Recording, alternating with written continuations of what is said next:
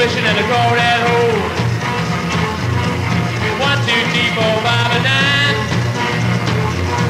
I'm bigger than crawdad, make it on time. I say, hey, crawdad. I say, hey, crawdad. I say, hey, crawdad. Hey, crawdad. I wanna sing when the feet run dry. Think about crawdad, make it on time. 1, 2, 3, 4, 5, and 6. I hear about crawdad makes the steps. Say, hey, crawdad. Hey, crawdad. Hey, crawdad. Hey, crawdad.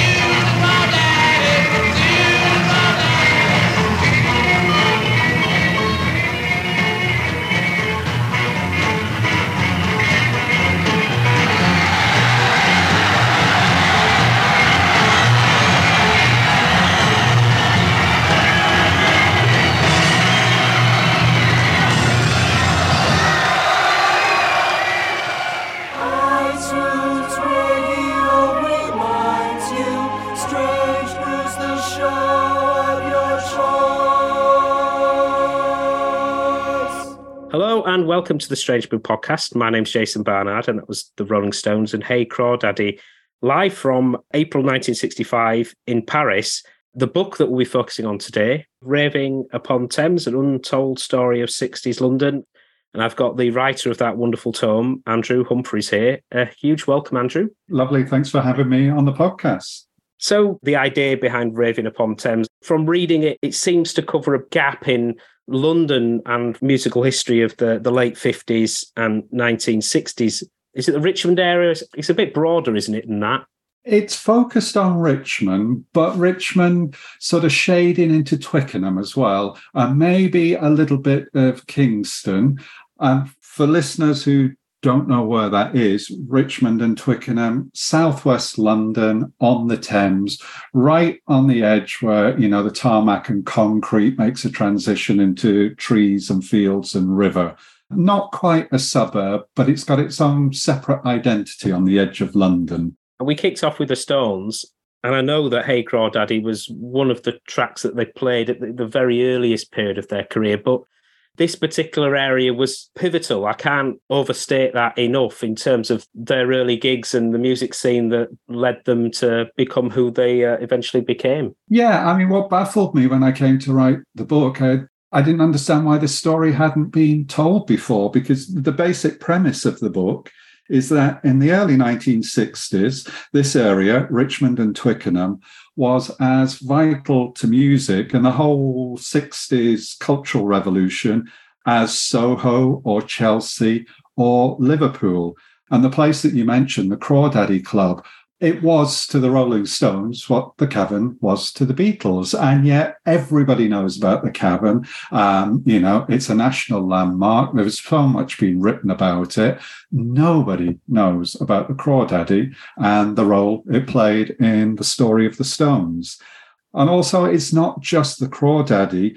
This idea of how pivotal Richmond and Twickenham were to the 60s, it rests on sort of several scenes. There was the Crawdaddy, there were festivals, there was Eel Pie Island, and I will come on, I'm sure, to talk about these later.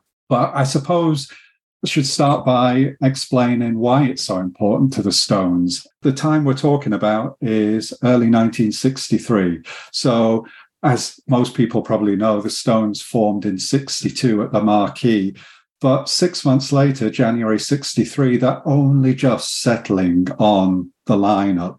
Bill Wyman, Charlie Watts have only just joined in January, and they're struggling to get gigs. They were playing at the Marquee and the Flamingo, and they've lost both of those gigs. The Flamingo doesn't think they're authentic enough, so has basically sacked them. And at the Marquee, they've got the wrong side of the notoriously bad-tempered Cyril Davis, and he's given them the elbow as well. So really, they're without any regular gigs. They're scrabbling around, and onto the scene comes this chap, Giorgio Gomelsky, who is a refugee from Soviet Georgia, who arrived in 1955 in London, aged 21, and established himself as a bit of a hustler and fixer. And again, he's one of these characters that's been forgotten. Everybody knows about Lou Goldham, Napier Bell, Epstein. Giorgio discovers the Rolling Stones. He sees them in January 1963 at the Red Line in Sutton, I think it was. He decides he's going to manage them. He's been hanging around Soho. He decides to take them on, and he finds them a residency in Richmond. Giorgio has fallen out with people in Soho, specifically with Harold Pendleton at the Marquee, and he wants to get as far away from Soho as possible. So he finds this back room in Richmond at a place called the Station Hotel, and he puts the Stones on there. First gig is February 63. The very first night, only as few as 3 people or 30, depending on who you believe, turn up. But week by week, the crowds grow. And within about 6 weeks, they're queuing down the street for the Stones, and they are the biggest story in London. So big, in fact, that about 6 weeks into the residency, the Beatles turn up to see them. And the Beatles have been filming down the road at Teddington Studios. 14th of April, I think it was, 1963. The Stones are playing. Bill Wyman looks up, sees 4 shadowy figures coming through the back room of this pub, and it's the Beatles. And so this historic meeting, for the first time, Beatles, Rolling Stones, takes place in the back room of a pub in Richmond. The funny thing is, it also turns out that night, when you later read the biographies and read the interviews, in the audience that night was Eric Clapton. Also in the audience that night, Chris Dreyer, Paul Samuel Smith of the Yardbirds, or what would become the Yardbirds. So, had there been a gas explosion in the back room of that pub that night, there'd be no Beatles, no Stones, no Clapton, no Yardbirds. 1960s cancelled. Gosh. So when was it Andrew Loog Oldham came on the scene, and where was it that he first met the Stones? And there was that issue of the band ultimately dropping Gmelski and going with Andrew, wasn't there, as well? That's right. Well, word gets out. Gmelski gets them this residency. He's good at hustling. He gets the press to come down. The Stones get their first ever write-ups in the press at the Station Hotel. They appear in the Record Mirror. And this is where Andrew Loog Oldham gets wind of them. He gets a tip-off from the editor of the Mirror. Before the interview runs, he should go down to Richmond and check out this band, which he does. So he goes down, sees the Stones, and it is love at first sight. He said he doesn't know anything about R&B, but he knows about sex, and this is sex on stage. And he decides that he wants to manage this band. So a week later, he goes back. Lucky for him, Giorgio Gmelski, who believes he is the manager of the band, but he never got them to sign any paper. He's done all the hard work. He's hustled for them. But it's a gentleman's agreement, and the Stones are not gentlemen. So Giorgio Gmelski, as it happens, is back in Switzerland. It's his father's funeral.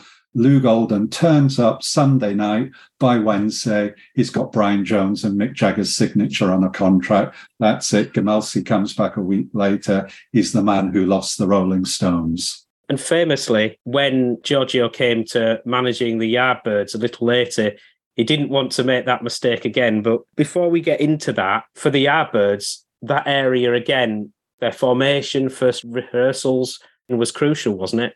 Yeah, well, we had the Stones playing at the Crawdaddy, and they stuck around till September. So they did about 6 months. They did something like 20 odd gigs at the Crawdaddy in Richmond. Now, this is where Loog Oldham discovered them. They were there when they recorded the first single, first TV slot, first festival. But at the end of 6 months, they were just too big. They moved on. Giorgio was still running the Crawdaddy. And of course, now he has this problem. How do you replace the Rolling Stones, the hottest band in Britain? So he sent his assistant scouting around the clubs in London, and at Studio 51, Ken Collier's club anyway, which is just close to Leicester Square. He saw this band, which was the Yardbirds. He thought they were fantastic. As it happens, the Yardbirds were actually local to Richmond. They actually rehearsed in a pub across the road from the Station Hotel. So Gmelski went to see them and decided on the spot they were his replacements.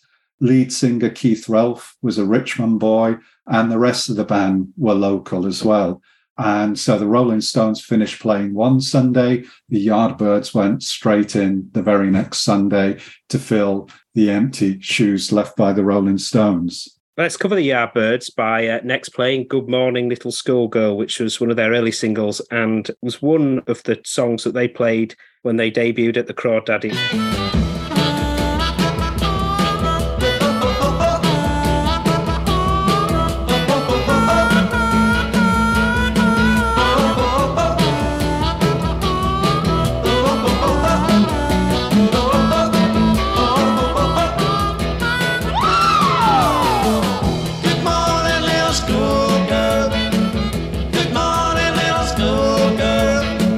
Can I go home with a bunch of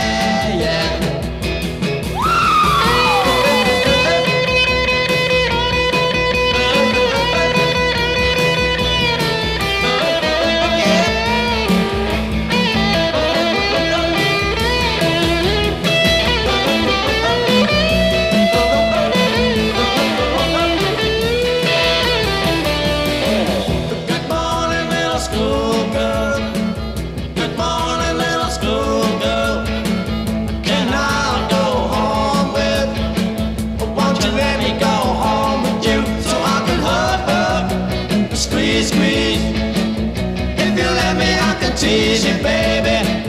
Hey, hey, hey, hey, hey, hey, hey, yeah. Good morning, little schoolgirl. Good morning, little schoolgirl. Can I go home with, or won't you let me go home with you? Tell your mama and your papa that I love you. Tell your sisters and your brother that I love you. Hey, hey, hey, hey. Hey, hey, hey, hey. We touched on it briefly when we were covering the Yardbirds and the Stones to a certain extent. Tell us a little bit about Eel Pie. Yeah, so Eel Pie Island is in the Thames at Twickenham. It is about a mile from the Crawdaddy, so it's close enough for people to shuttle between the two of them. Now, the island, it was sparsely populated back then, sort of 1950s, 60s. It was mainly boat building yards on the island. You could only get across by ferry up until 1958, and then they built a pedestrian footbridge, a narrow bridge. So there was boat building. There were a few shack-like houses there. And there was also this thing called the Eel Pie Island Hotel, which was built 1830. In its heyday, it had done really well. You used to get lots of paddle steamers coming down from London with tourists. But by the aftermath of World War One, the tourists had stopped coming. The hotel was a bit decrepit, virtually no residents, but it had a ballroom, which was in a separate building next door, and that had occasional jazz concerts. So in 1956, you got another one of these characters that appears in my book. This is a guy called Arthur Chisnell, who was a bit of a rum old cove. And he set up a jazz club there in 1956. Now, Arthur had no interest in jazz at all. He was tone deaf, knew nothing about music. What Arthur was interested in was social working. And so he set up his jazz club as a way of scooping up lost youth and trying to put them on the straight and narrow. And having bands on was a way of attracting the youth to come to the ballroom.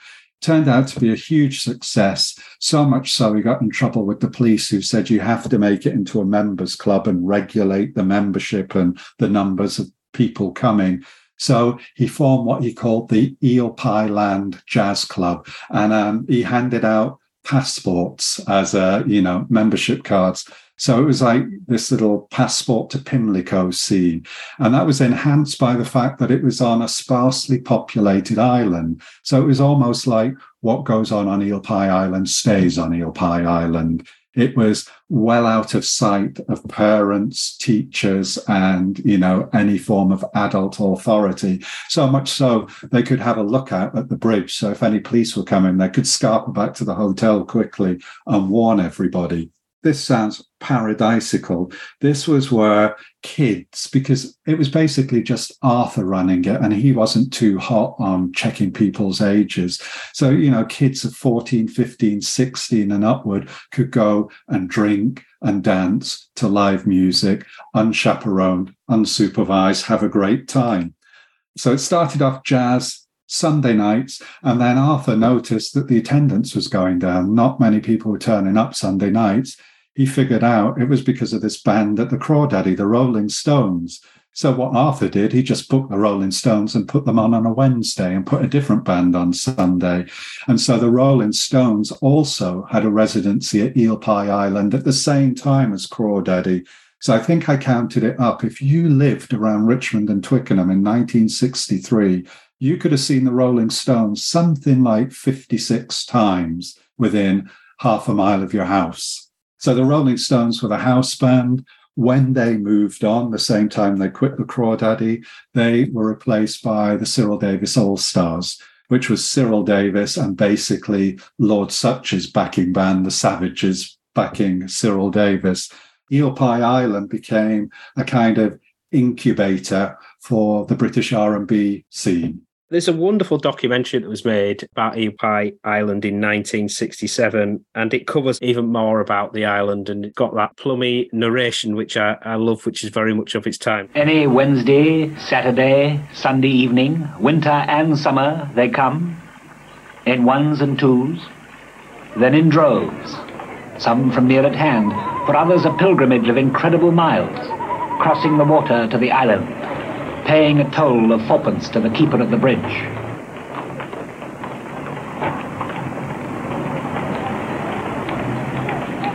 Along the track through the trees, a rubber stamp for a ticket in the anteroom of paradise.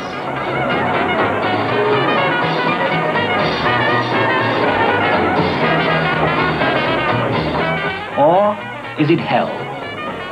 Depends who you are, how you look at things.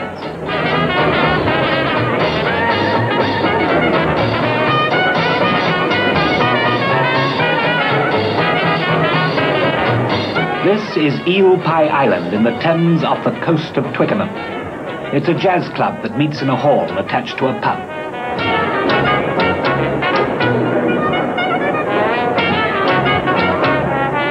Tonight the band is that of Brian Greene.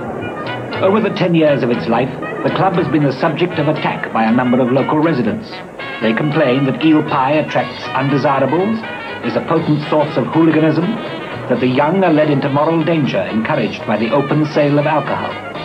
That there is some truth in this, no one doubts. But is it the whole truth? Certain it is that there exists at the club a curious underground movement, a hidden grapevine that becomes available only when it is searched for. So now we've got Steam Packet in the midnight hour, and you mentioned, Andrew, about Cyril Davis, and such a pivotal figure, but it was his death in 1964 that ultimately led, for a few permutations with Long John Baldry, to the Steam Packet forming, and we've next got a radio session version of In the Midnight Hour.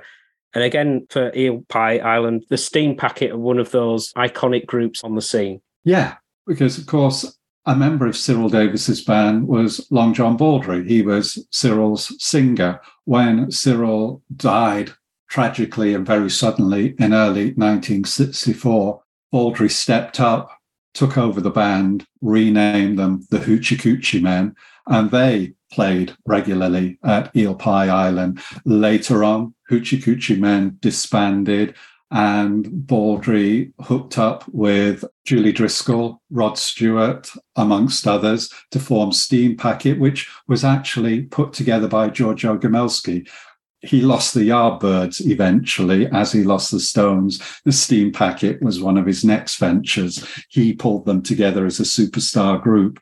They played Eel Pie Island regularly.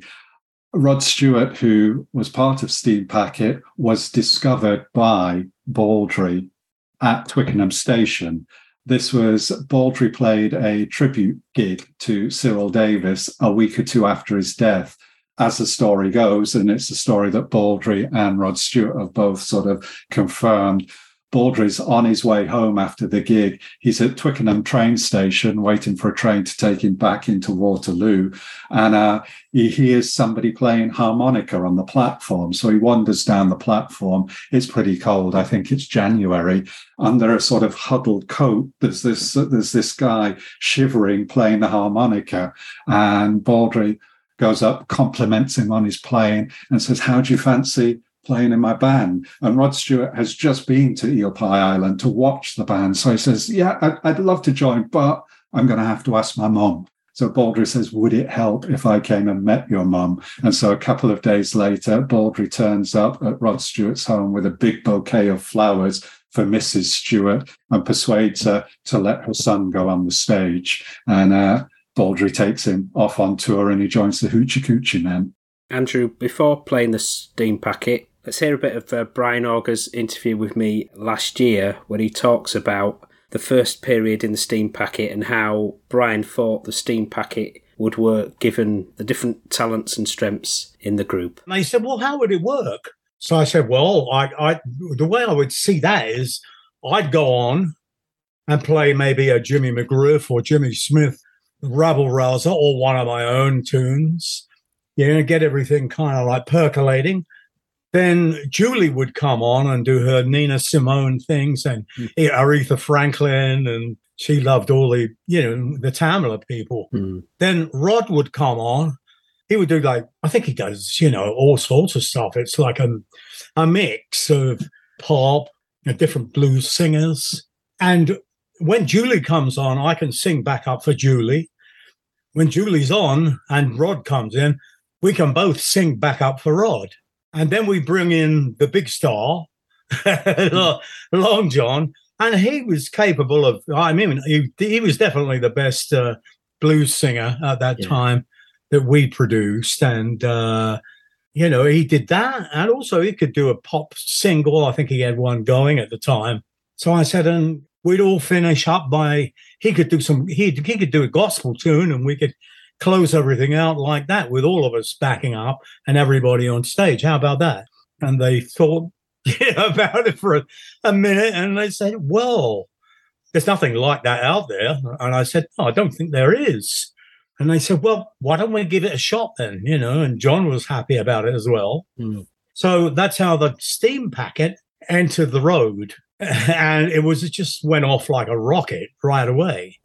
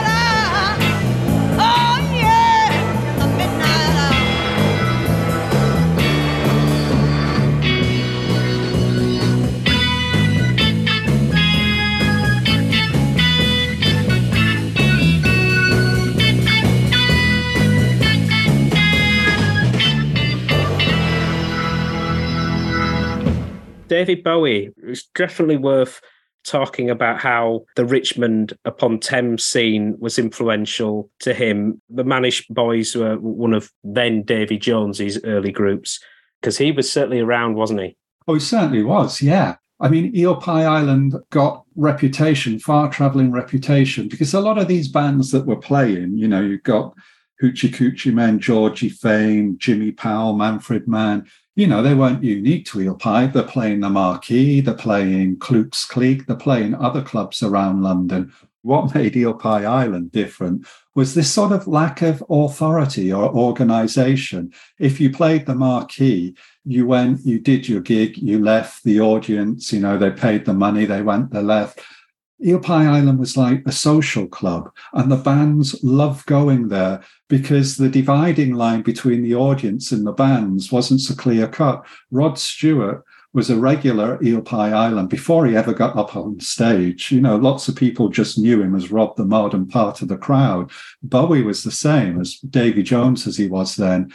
He used to travel across London to go to Eel Pie Island to see the bands there as a member of the audience. And he used to attend well before he actually went there with the Manish Boys, because at that time, Bowie wasn't Major Tom or Ziggy or a glam rocker. He was a mod. He was playing R&B. The Manish Boys were an R&B band. They were playing things like Little Egypt, Louie Louie, these kind of R&B standards. So he was playing the same music as the people he was watching up on stage. Eel Pie Island was like a boot camp for musicians. So Bowie, the Manish Boys, supported Long John Baldry once when Rod Stewart was playing with him. And one of the members of the Manish Boys, Bowie's band at the time, found it really odd that Rod Stewart wore knickers underneath his trousers. But Rod said they were just far more comfortable than Y-fronts. So Bowie was just a member of the crowd, like so many others were. Jimmy Page went frequently. Jimmy Page's one appearance, I think, at Eel Pie Island, he just got up on stage one night to jam with Jeff Beck and Bill Wyman. All of these musicians used to go down there just to see who was on stage and learn from them, because Eel Pie Island also got a lot of the original black blues artists over from America. You would get people like Jesse Fuller and Memphis Slim, Howlin' Wolf, Champion Jack Dupree. And so these young white guitarists from Surrey would go there to kind of literally sit at the feet of their heroes. When Howlin' Wolf played, Bill Wyman was in the audience and was invited up to play bass. So there were no boundaries at Eel Pie Island. You know, if you went to see a gig at, maybe Ronnie Scott's or the 100 Club, you weren't going to be invited up on stage, but that could happen at Eel Pie Island. You touched upon it a little earlier, especially with Eel Pie and that sense of freedom being on an island. There's quite a few iconic photos of teen girls who came along to watch the groups. The main thing about Eel Pie Island, and a lot of the girls in those photographs, I managed to track some of them down and interview them. A lot of them still live locally. And the minute you start talking about Eel Pie Island, they may be 80 years old, but suddenly their eyes brighten and they travel back in time. Because for them, it was something magical. It was a safe space. That's not a term that they used then, but it was very much somewhere that young girls, young people, but particularly young girls, felt safe. So many of them said that they used to go along there on their own. They'd tell me their parents heard stories about Eel Pie Island and, would always tell the children never to go there, which, was the worst thing you could do, because, of course, that's exactly what they want to do. And several girls told me that quite often they'd tell their parents that they were going round to do the homework with a friend, and they'd go out in a nice skirt and blouse.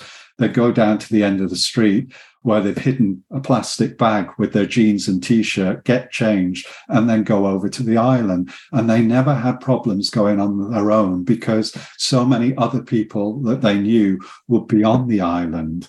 And it was completely unthreatening. So yes, you look at those photographs, there's some terrific photographs. Half the audience are young girls. And they've said it always felt incredibly private. You cross the bridge. There was a little bridge to cross. And at the end of the bridge, there was an old woman who took the toll for the bridge of a couple of pennies. And then you made your way across the island between the trees and bushes with lights strung overhead. And then you approached this hotel, paid your fee, and went into the hotel. And it was just like one great big social club. And it felt like everybody's private club, the best kept secret, because it never advertised. It was only ever word of mouth. And girls said, they'd hang out there and they'd get hit on by Rod Stewart or somebody else. So it was great fun. Let's play the Manish Boys, I Pity the Fool.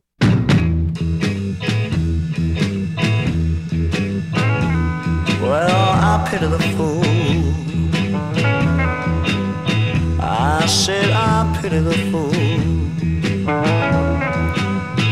You know I pity the fool. I said I pity the fool. She'll break your heart one day, then she'll laugh as she walks away. Yeah, I pity the fool. Well, look at the people, it's a wonder what they're doing.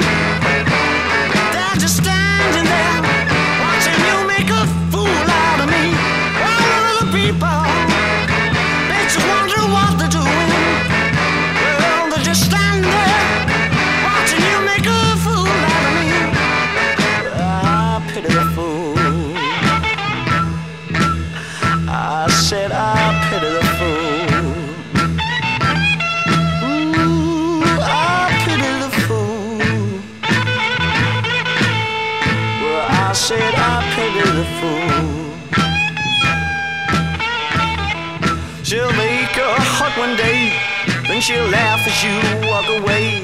Well, I pity the fool. Well, look at the people, bitch, wonder what they're doing. They're just standing there, watching you make a fool out of me. Now look at the people, that's the ones who what they're doing. They're just standing there, watching you make a fool out of me. I pity the fool. I pity the fool that falls in love with you. So next we've got the Tridents and Tiger in Your Tank. And interestingly, Jeff Beck played with his band on the same bill as the Tridents before he joined the Tridents, because they were in existence before Jeff joined, this being at Eel Pie.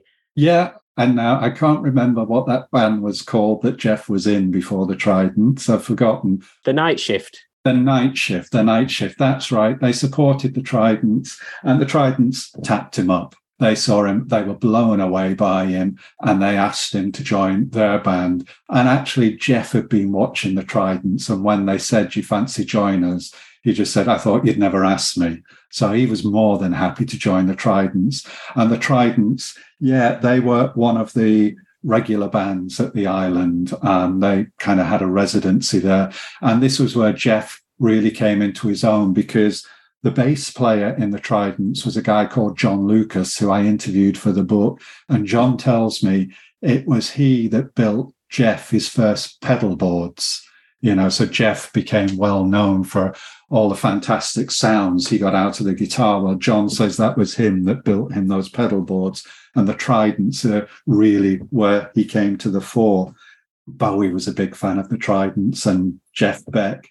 And if you remember, Jeff Beck appeared with Bowie at his last Ziggy concert at the Hammersmith Odeon. And what's also funny is we've already mentioned Jimmy Page. Well, Eric Clapton was in the Yardbirds.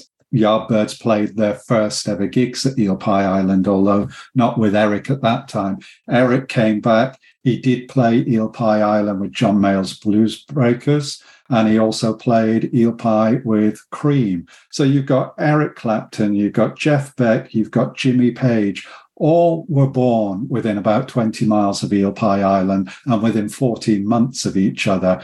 And for all three of those guitarists, Richmond and Twickenham were a big part of their musical education. There's a great feature on the Tridents on the Strange Brew website by Nick Warburton with a cooperation from members of the Tridents. And the Strange Brew website was one of the few places to sort of officially host Tiger in Your Tank. And in that piece, there's a message from Paul Lucas about why they chose to host that track alongside Nick Warburton's piece. So I thought I'd just cover that briefly. This is from Paul Lucas. John and I feel Tiger in Your Tank represents the feel of the band and gives a sense of excitement that we felt at the time.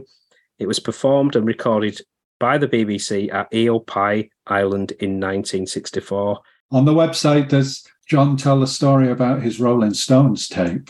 I don't know if he does, actually. Go on. I interviewed him for the book. Great guy.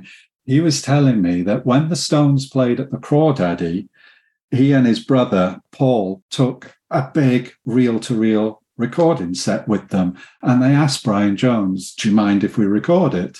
And Brian Jones says, "Knock yourselves out. Fine." So they did. They recorded it.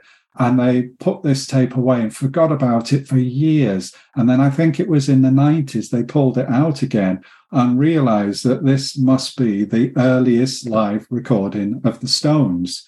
So they put it up for auction at Sotheby's or Christie's, I can't remember which one. And it sold for a decent price. I think it was something like £24,000 it sold for, which the brothers split between them. And afterwards, they inquired about the buyer, and apparently the buyer was Mick Jagger. So that's been buried. The surname shifts to while he's around. It's got a little bit of Tiger in Your Tank. I put a tiger in your tank. Yeah, the tiger in your tank. I don't care what people say. I put a tiger in your tank. Well,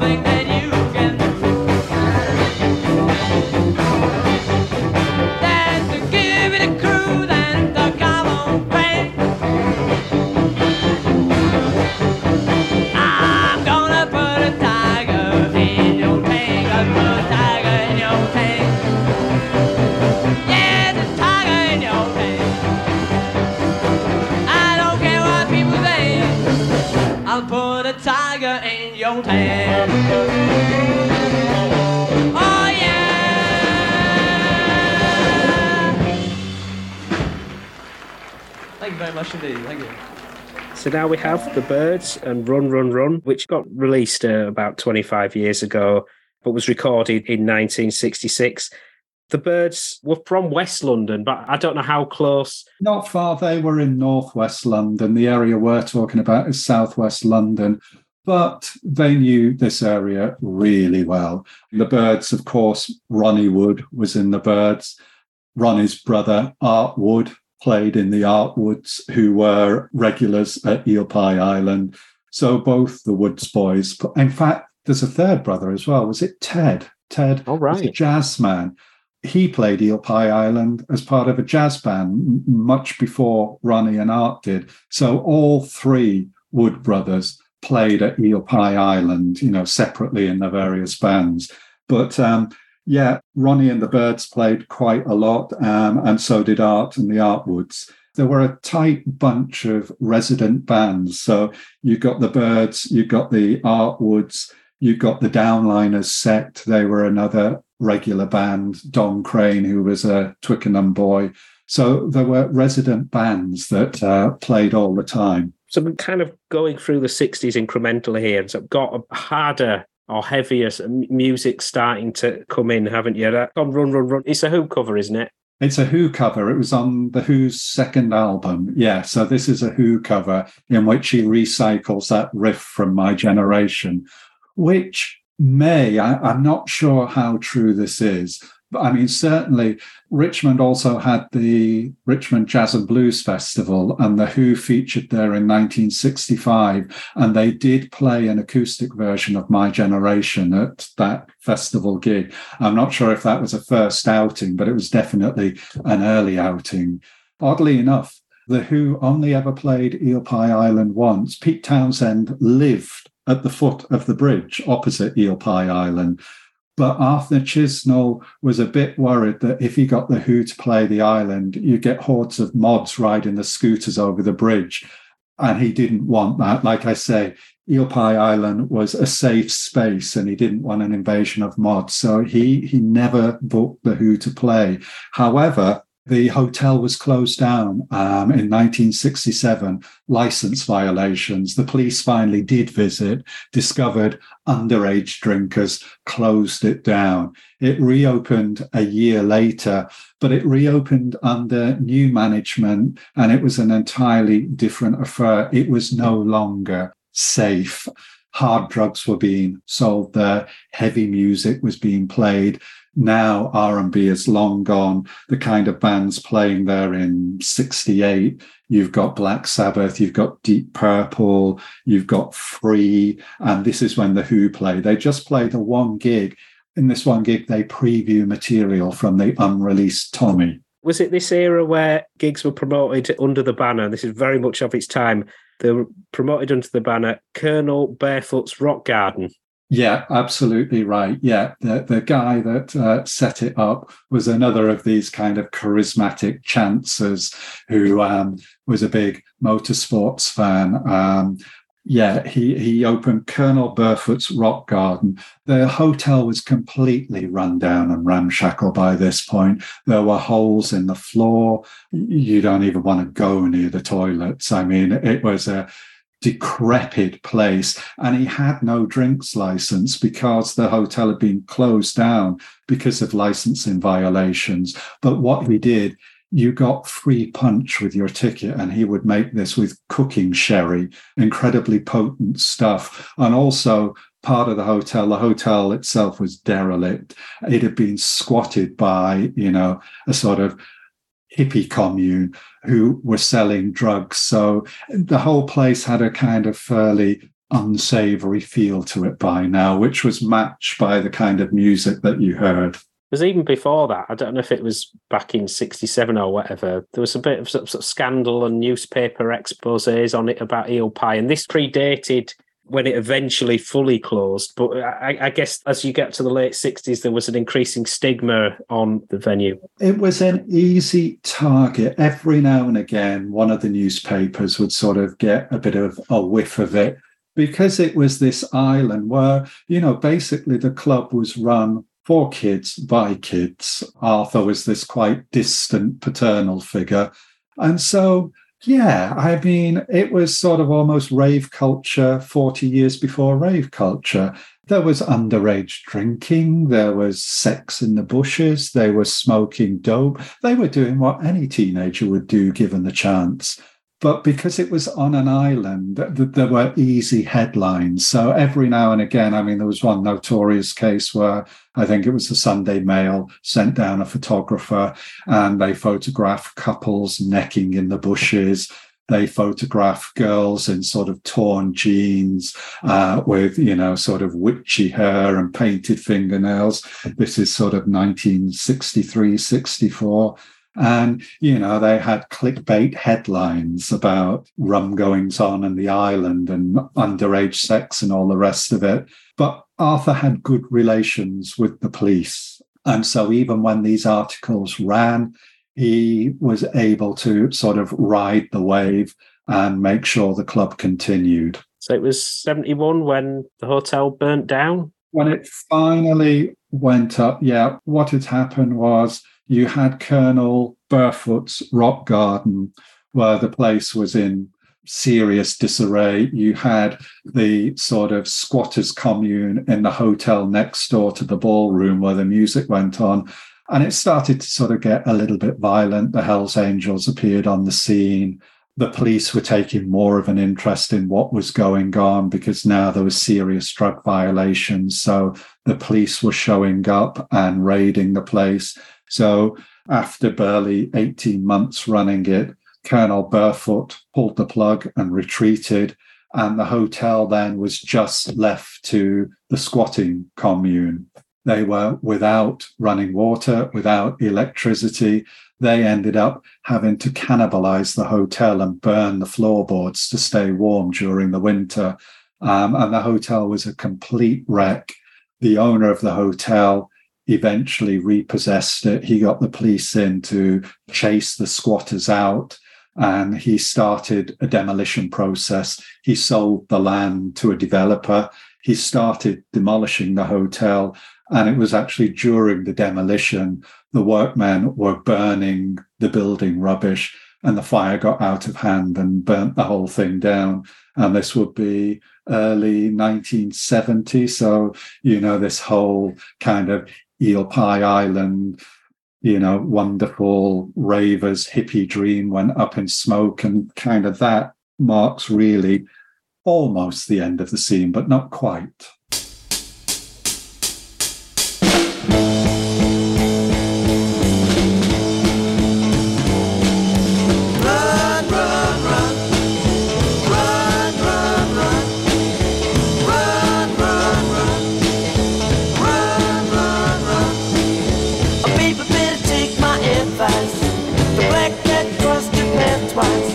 The moon was out next to the sun. You opened your umbrella in a room.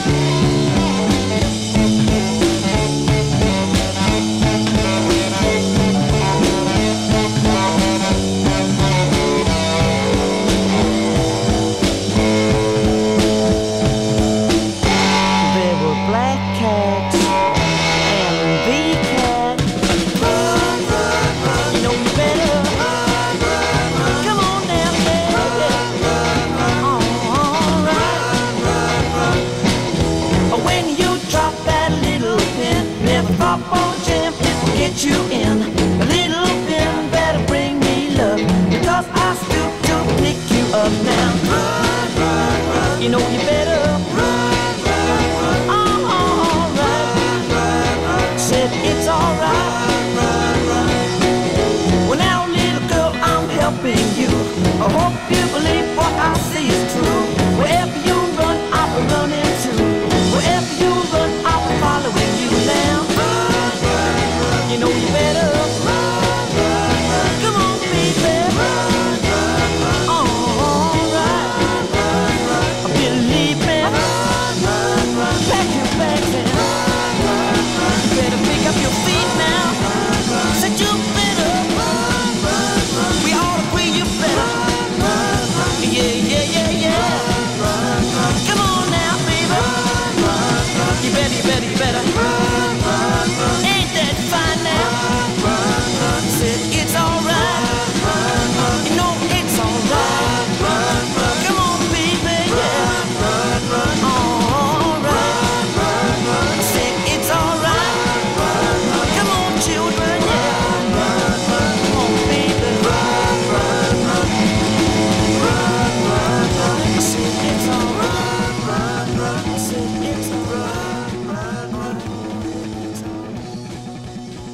And we have next John Martin, May You Never, from May 1972. And this was live at the Hanging Lamp in Richmond. And the Richmond Folk Club, this is an interesting adjunct to what we've been discussing, had been gathering since the early 60s and is kind of a little scene of all of its own. Yeah, this sort of is slightly peripheral to the main scene, which was really about R&B and was 63 to 65. Then it went a bit psychedelic and hippie. But running parallel to that, there was a folk scene. I mean, I'm sure lots of your listeners know there was a folk revival in Britain in the early 60s. Every town had a pub with a folk club. There were plenty of folk clubs around Richmond and Twickenham. Paul Simon played one of his very earliest gigs in Richmond in the Labour Party headquarters. But in 1968, a club called the Hanging Lamp started up in Richmond. Not very well known, forgotten by most people. But it was a Monday night club held in the crypt of a church. And it came to my attention because of a John Martin album. About 2013, I think it might have been, there was a John Martin box set released of all his albums. And in there was a previously unreleased live album. And I'm a John Martin fan. This live recording was completely unknown to me. And this live recording was called Live at the Hanging Lamp, Richmond. I'd never heard of the Hanging Lamp. So I started asking around and nobody else had ever heard of the Hanging Lamp either. And it took me a good 6 months or so before I was talking to a Scottish folk musician who happened to mention that he used to play at the Hanging Lamp. So he told me a little bit about it. And he said, if you really want to know more, the person you need to talk to is, and it was this girl who used to be the coat check girl at the club. I met her, she told me more. She put me in touch with the guy who actually founded the club, who still lived locally, and I was able to get the full story then. John Martin, who I'm a big fan of, played the Hanging Lamp regularly. He used to play there every couple of months, starting in 1968 when the club opened. Now, the guy that ran the club had no idea that this recording was ever made. So when that album appeared, he knew nothing about it. But he was there that night because you can hear him on the album introducing John Martin. And at the album, he, informs everybody who's playing the next week. So he was there. He just never knew anybody recorded it. And this recording apparently sat on a shelf somewhere for 40 years before it was kind of discovered and cleaned up and pressed. And it's a terrific album, because 1972, John Martin is partway between Bless This Weather, fantastic 71 album, and, the pinnacle of his career, 1973, Solid Air. So the set he does draws from Bless the Weather and Solid Air, and it's a terrific set. The atmosphere crackles because that crypt, I've been down there, it probably only holds about 100 people. He had the Echoplex on the guitar and the noise bouncing off the walls. And it's because of this discovery that John Martin played regularly in this church crypt just down the street from me and recorded the album. That's what spurred me to investigate the whole music scene more and led to me writing the book. So had it not been for the John Martin album, I'd never have written the book.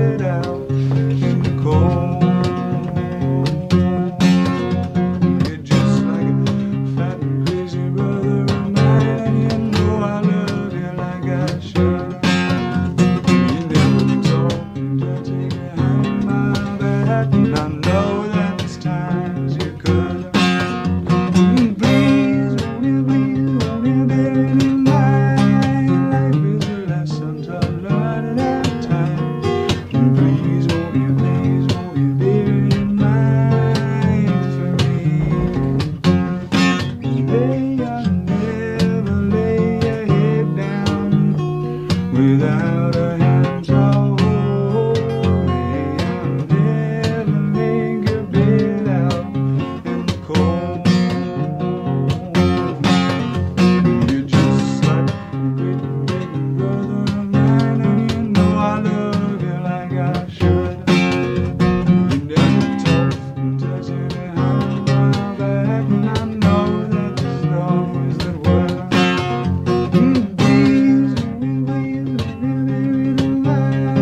Life is a lesson to learn at time. Please won't you be mine for me? May I never lay your head down without a hand to hold me. I'll never make a bed out in the cold.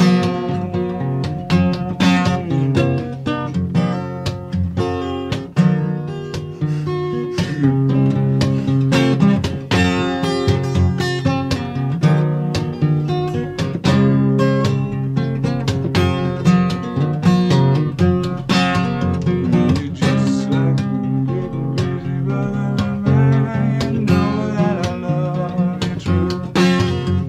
You're holding no knife to stab me in the back, and I know that there's those that do.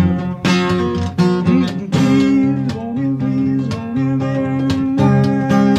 Life is a lesson to learn at a time. Please, won't you bear it in mind for me? May I never lose your temper if you get in a barroom fight. May I never lose your woman overnight. May I never lay your head down without a hand to hold. May I never make a bed out in the cold. May I never lose your temper if you get in a barroom fight. May I never lose your woman overnight. May I never lose your woman overnight. May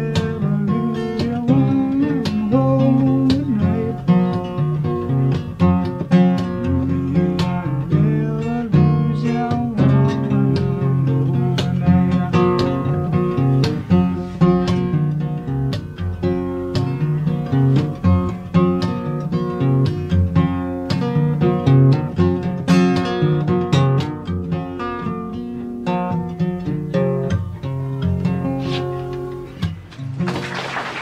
To close, we've got a song that represents much of what we've been discussing today. It's been fantastic to talk to you, Andrew, and it's a previous Strange Brew guest, Andy Roberts and Richmond. Yeah, I mean, I've long loved this track. And so when I came to write the book, I got in touch with Andy just to ask him about where did the song come from.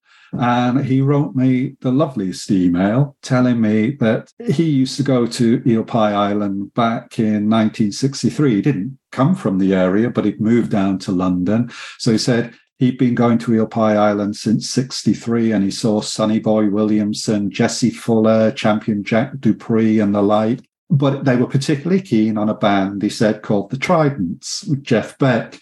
And he used to hang around and he got to know Ray Cook, the Tridents drummer. And he visited Ray Cook's place, and Jeff was living there too. So he got to meet Jeff. And then he said he eventually moved away. But a few years later, he revisited, and he went to revisit old haunts in Richmond. And he found himself walking down a street called the Vineyard. Now, the Vineyard is where the church that had the hanging lamp is. And it turns out that Andy had a girlfriend who lived on the Vineyard, and walking down this street a few years later brought the memories back. So when he wrote Richmond, the lyrics go, "Seems so long since I've seen you, must be 5 years, I guess. You don't look a day over 19, but then you never looked a day less, my love." You know, and he says they're the truest words he ever wrote. And now Andy lives down in Brighton, but he has a daughter who lives near Richmond, or in East Twickenham near Richmond Bridge. And occasionally he says, he comes back to visit her and they take a walk along the riverside. And he said it brings back the memories of seeing the Rolling Stones carrying the gear over the footbridge to the island. And he ends the email saying, Richmond is still beautiful, but when it was a teenage haunt for me, it was the centre of the universe. Well, what a way, and it'll only get better when we hear Andy singing about Richmond. Final mention of Raving upon Thames, an untold story of 60s London, of course, highly recommended. Andrew, it's been brilliant to talk to you. Thank you so much for your time today to shed light on an aspect of music history that should be better known. Oh, you're welcome. It's always great fun to talk about it. Thanks for inviting me on. Bye-bye. Bye-bye.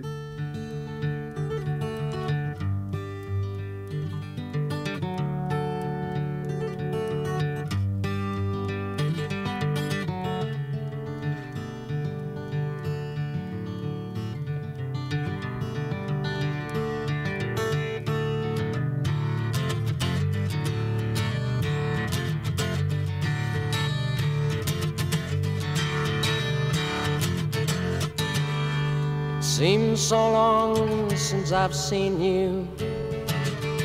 Must be 5 years, I guess.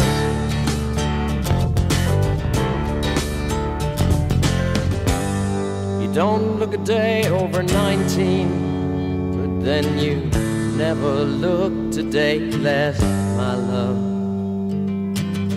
You never looked a day less.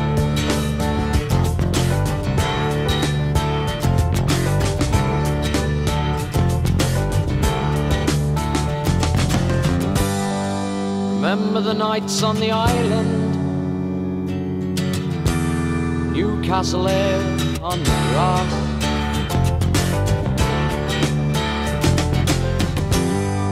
Jeff on stage with the tridents, talking about the past, my love. Talking about the past, my love.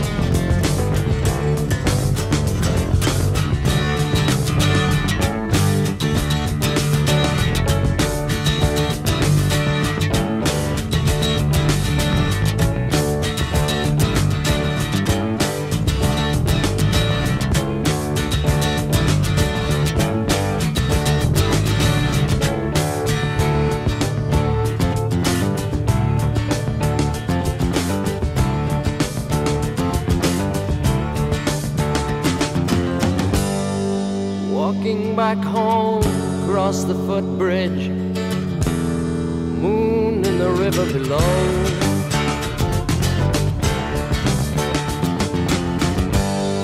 Wishing we didn't have to walk home, but the buses, they weren't slow enough. Buses, they weren't slow enough.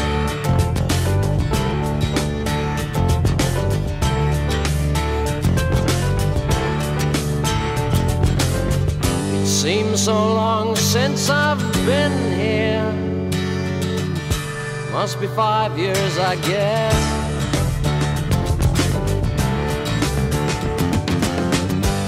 You don't look a day over 19, then you never looked a day less, my love. You never looked a day less.